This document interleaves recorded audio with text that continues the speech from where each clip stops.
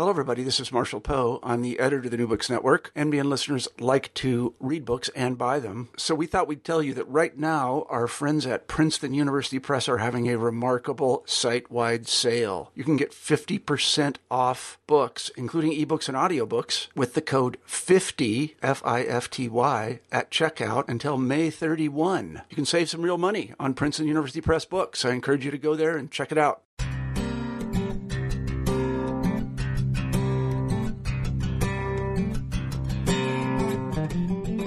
All right, welcome everyone back to another edition of New Books in Education. This is your host, Ryan Allen, and today I'm excited to bring on Dr. Damian Sojourner, Assistant Professor of Anthropology at the University of California at Irvine, and I'm excited to talk about his book, First Strike: Educational Enclosures in Black Los Angeles, and this is from University of Minnesota Press, 2016. Dr. Sojourner, thank you for coming on today. Ryan, thank you very much for having me. Fantastic. And if we could, maybe just give our audience a little bit of background on yourself. How did you come along this subject? How did you get into education? Well, I come from a family of educators. My grandfather on my mom's side was an educator. He taught at a black college in Houston, Texas. And when he and his family moved from Houston to LA, he actually couldn't find a job teaching, not even in secondary or primary school. But that's that gene sort of, I guess, more or less passed down in a proverbial way. My mom was a teacher. I have several aunts that are teachers as well. So I think maybe more than anything, that's how I sort of gravitated towards education in general. Sure. However, I think also my own personal experience of growing up, being in schools during 1980s, 1990s, middle school and high school, and having the experience of something sort of being a little bit off. And what I mean by that was the amount of surveillance via either official police or school police, several forms of security to get into school, checking in with your ID at several checkpoints, just gates and barbed wire everywhere. And that has not subsided. It seems to have increased as time has gone on. Mm-hmm. So that, I think that's sort of what drew me to it. And in terms of looking at the relationship between schools and prisons, I think it was growing up in the middle of the expansion of prisons, in particular in California, the massive expansion of prisons within the state, having family members who were incarcerated. But then also having this other sort of massive state structure in the form of education that seemed to be doing many of the same things, but in a different light. So that sort of drew me to look at how these two entities were connected. Right. And in the book, you talk about the your own experience, I think, and sort of the juxtaposition between seeing a traditional or predominantly white school and maybe with your experience. I think what you're talking about now is perfect to open us up into the book if we can get started. First, I think maybe you open up with addressing the idea or in the early chapter of a school to prison pipeline, and sort of, I think you dub it STPP. So can you kind of talk about that term and maybe why it might also be problematic as well? So sure. So the term the school to prison pipeline was first developed in the mid-1980s and further developed in the early 90s by community activists who were looking to explain what was happening with schools, because you had the intensification of policing, the drastic intensification of policing on school grounds. And so schools, many groups saw as turning from less of a place of education and more to a training ground for prisons. Sure. This sort of phrasing and method was then more or less sort of co-opted by the state. And what I mean by the state, like the formal wing of the state, sure, the Department of Ed, The state of California has actually used it several times to host symposiums, and has become a part of the sort of formal processes of understanding education within Black schools. Mm-hmm. Now, what happened during this co-optation process, by and large, was an erasure of the organizing that was key in bringing it to the fore back in the mid-'80s and early '90s, but then also to change the direction and scope of what education has been historically in the United States, and then also to more or less take away the potency of understanding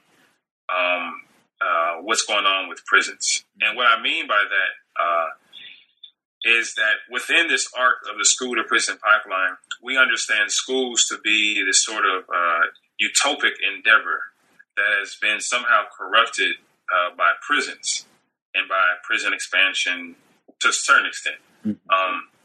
The solution for that by the state has not been to address the root causes of prison expansion or even the root causes of what's going on within education, but rather to address the individual behavior of students. And so that's where the sort of bastardization of restorative justice has come in, and placed the locus on students to just admit to their wrong behaviors. And if they can change their behaviors, then somehow, some way, they will not go to quote-unquote prisons. This is being a large part of it.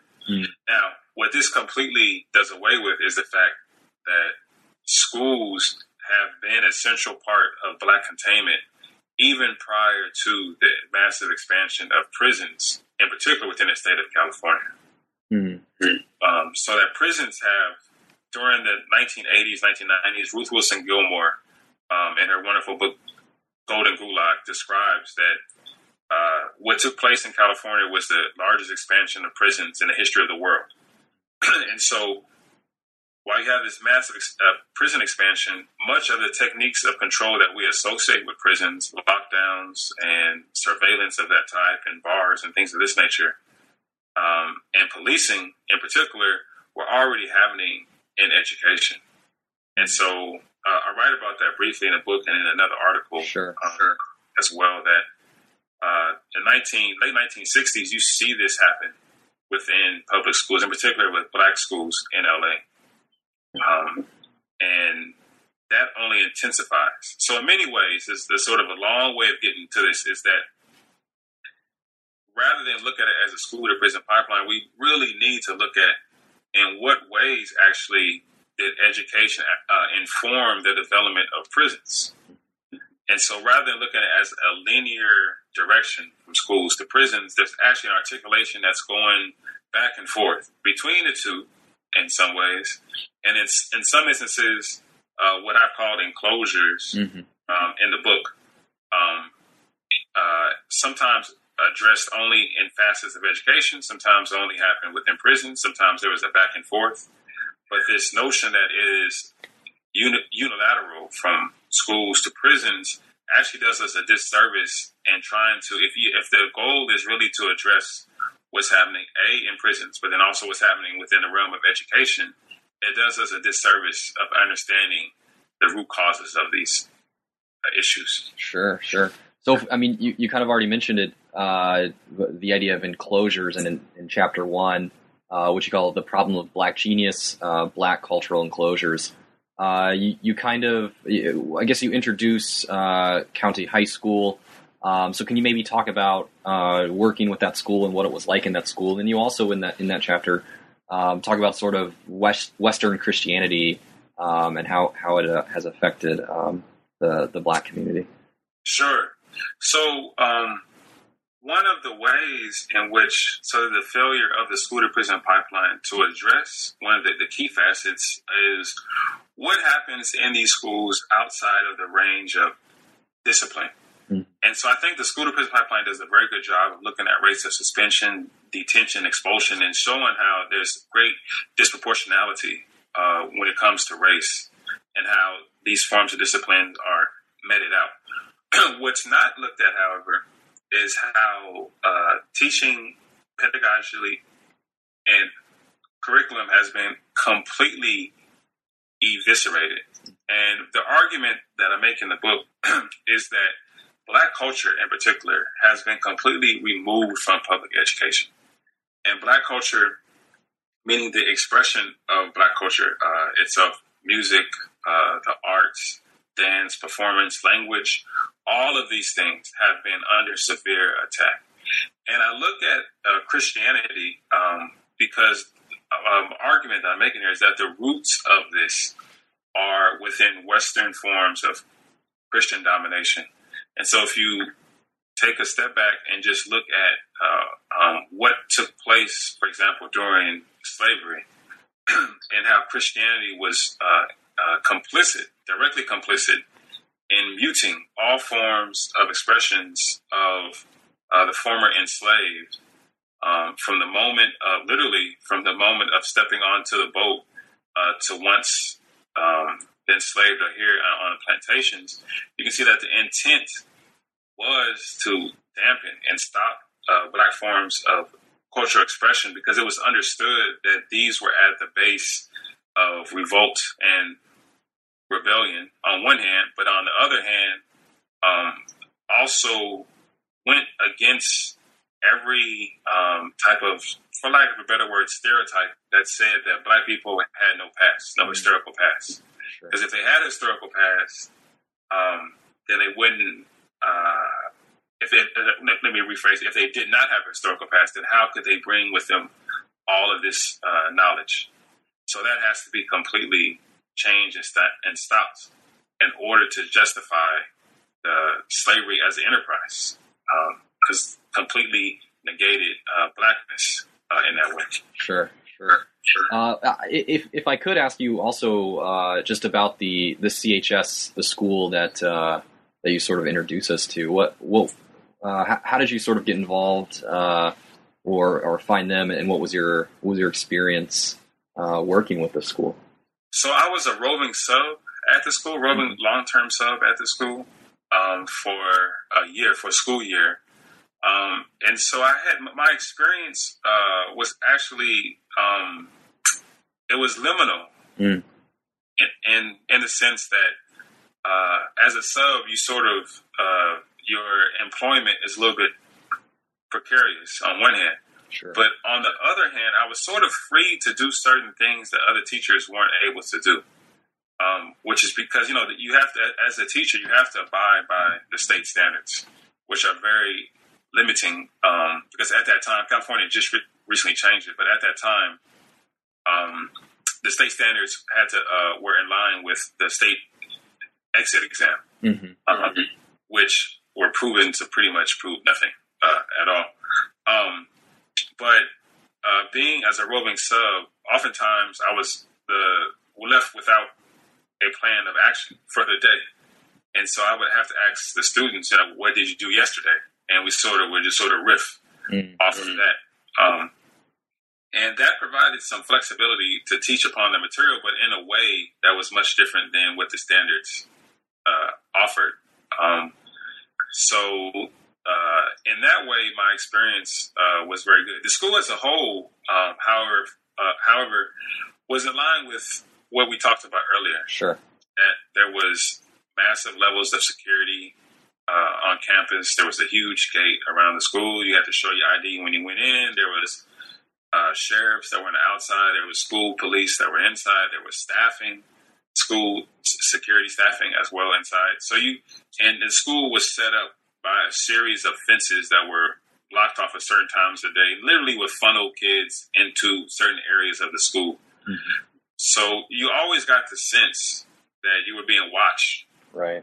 Always, constantly being watched. And there was a sheriff's department on campus as well, so that if anything happened at all, the smallest infraction, the threat of being sent to the sheriff's department and what would follow with that was always on your mind. Mm-hmm. So you can be issued a citation on campus for just looking like you're about to get into a fight, and that carry with it punitive forms of discipline in terms of money you have to pay for, right, court fees, court costs. That whole system would kick in really, really fast. Right. If I can interject and just ask a question on that account, you talk about in Chapter 3, which you called Land of Smoke and Mirrors, the meaning of punishment and control. You talk about this policy as a way to delegitimize organization efforts. Can you maybe talk a little bit about that? Yeah, so that has a longer history, which dates back to when, in particular in California, I should say, in Southern California, when you had a lot of Black Southerners first came here from Texas and Louisiana into the state. And the initial interaction between these schools that more or less became Black over a period of roughly 5 to 10 years was very tense with the white families that were there. Mm-hmm. So there was race riots that happened, most famously at Fremont High School in the late 1940s. But what was also happening was a lot of organizing that was taking place on these high school campuses, where organizations such as the Black Panther Party were on campus and recruiting students on one hand, right? And then what you see later on is that this same effort takes up in earnest with the Crips and the Bloods. Now, the Crips, automatically, when you say Crips and Bloods, just like notions of wild violence like pops up. But when you actually go back and look at the origins of these groups, it's much different than what we understand them to be right now. So, and the origins being is that they were literally radical groups that were more or less like the offspring of the Black Panther Party, by and large. So, this type of organizing had to be clamped down. So by the time that you get to the 2000s, what you see is the genealogy of that logic played out with just overabundance of policing, which is not about crime or safety, but which is making sure that they're trying to control this Black population, which comes from this history of organizing against the very thing that they're being held down in these schools for in the first place. Yeah. So on that notion again, in your next chapter, you also talk about the limits of organizing in maybe a similar way, but through this heteronormative sort of masculinity. Can you maybe get into a little of how that might formulated, and then again how that is specifically organizing is a part of that as well? Right. So that the solution to sort of what's been constructed as Black educational failure has been to that, Black in particular, this focuses on Black boys. Sure. That Black boys need Black men in their life. And if they have Black men in their life as mentors, then this would be the golden ticket to helping these Black boys sort of see the error in their ways and becoming proper citizens. Now, this is an old tactic, a very old tactic. Most famously, that was brought up with the Moynihan Report. But it even predates that. There's, at the turn of the 20th century, there's a meeting of Black Catholics, and they're discussing what's wrong with the Black family. And it goes back to this, like what's wrong with the Black family is that there's no men around. And so the roots of this are very, very, very, very old. However, for the current moment, the argument that Black boys just need Black men in their lives does much harm to the Black community as a whole.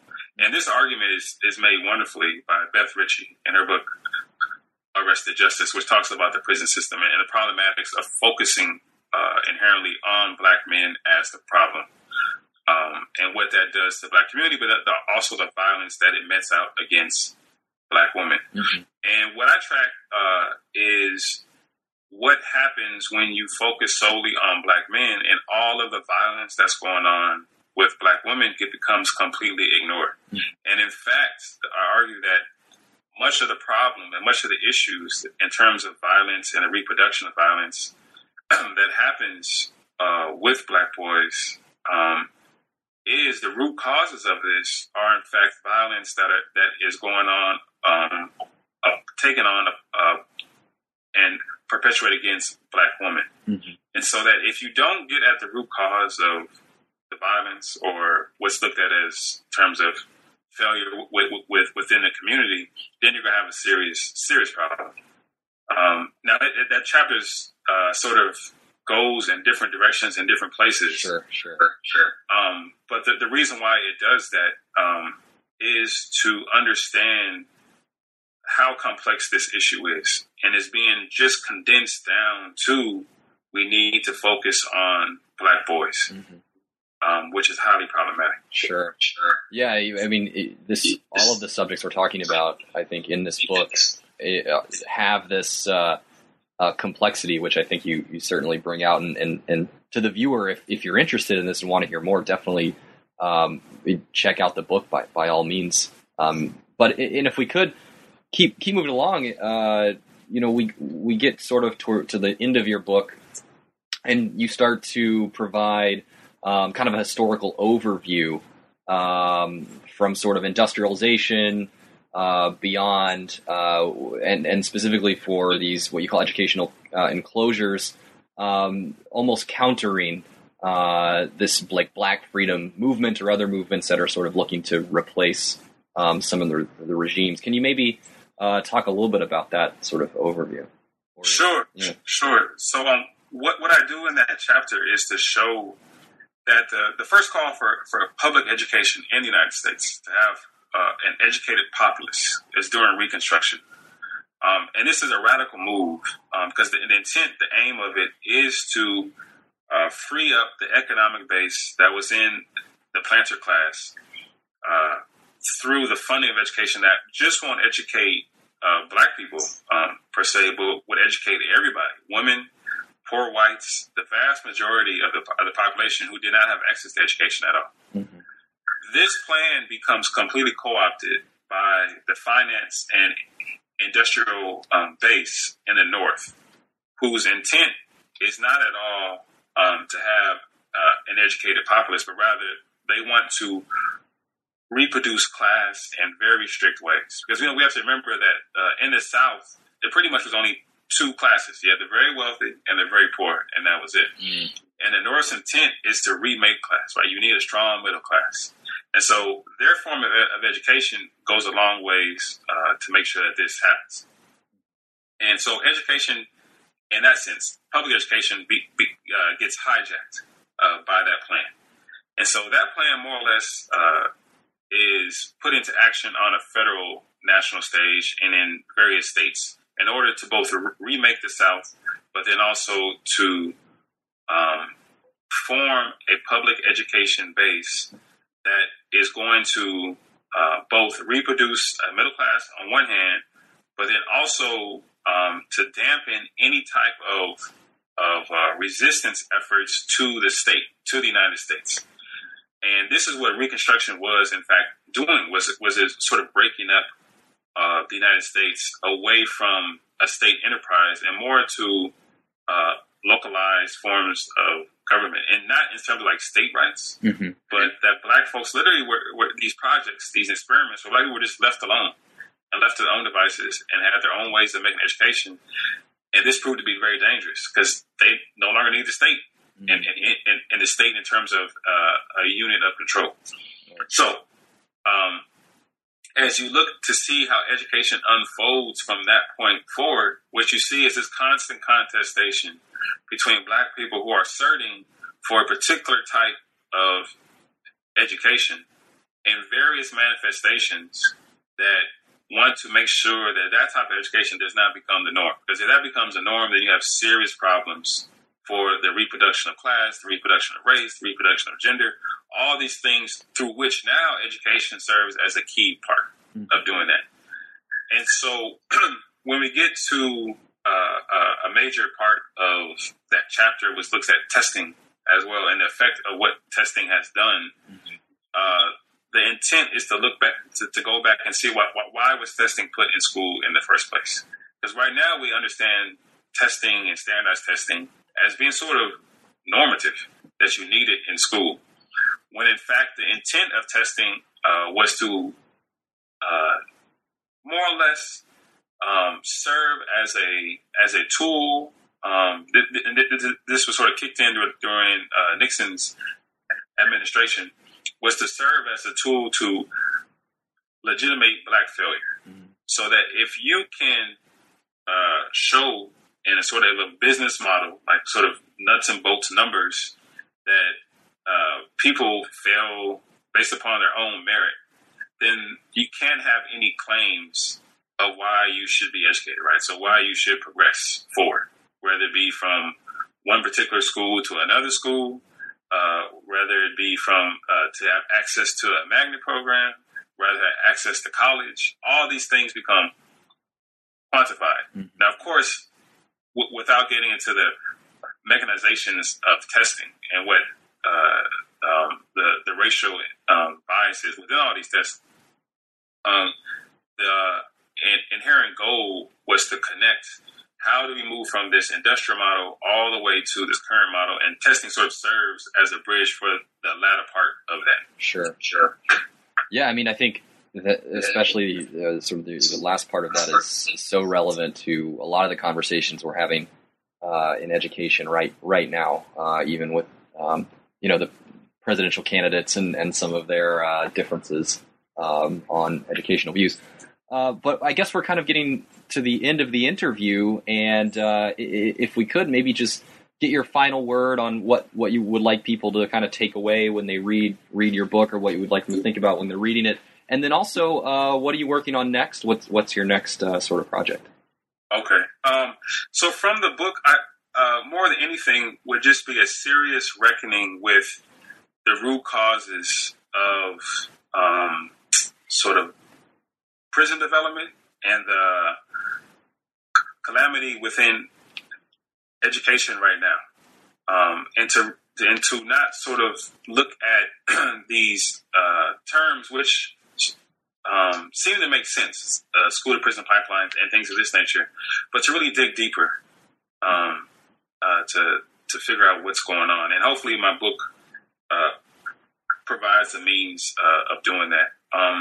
And what I'm working on right now is a new project on fugitivity, black fugitivity in current spaces. So it's situated in LA.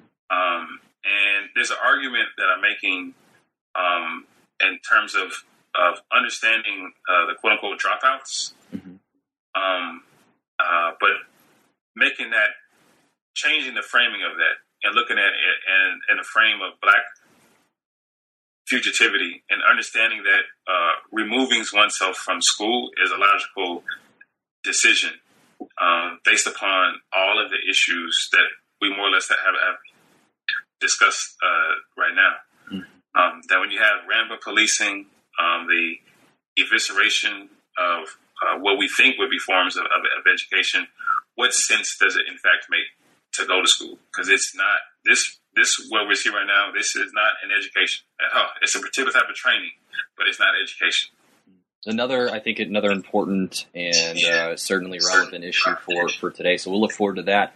But in the meantime, I encourage everybody to go check out First Strike, Educational Enclosures in Black Los Angeles. And I want to thank the author, Dr. Damian Sojourner, for joining us today. Thank you for coming. And everyone out there, I hope you learned something.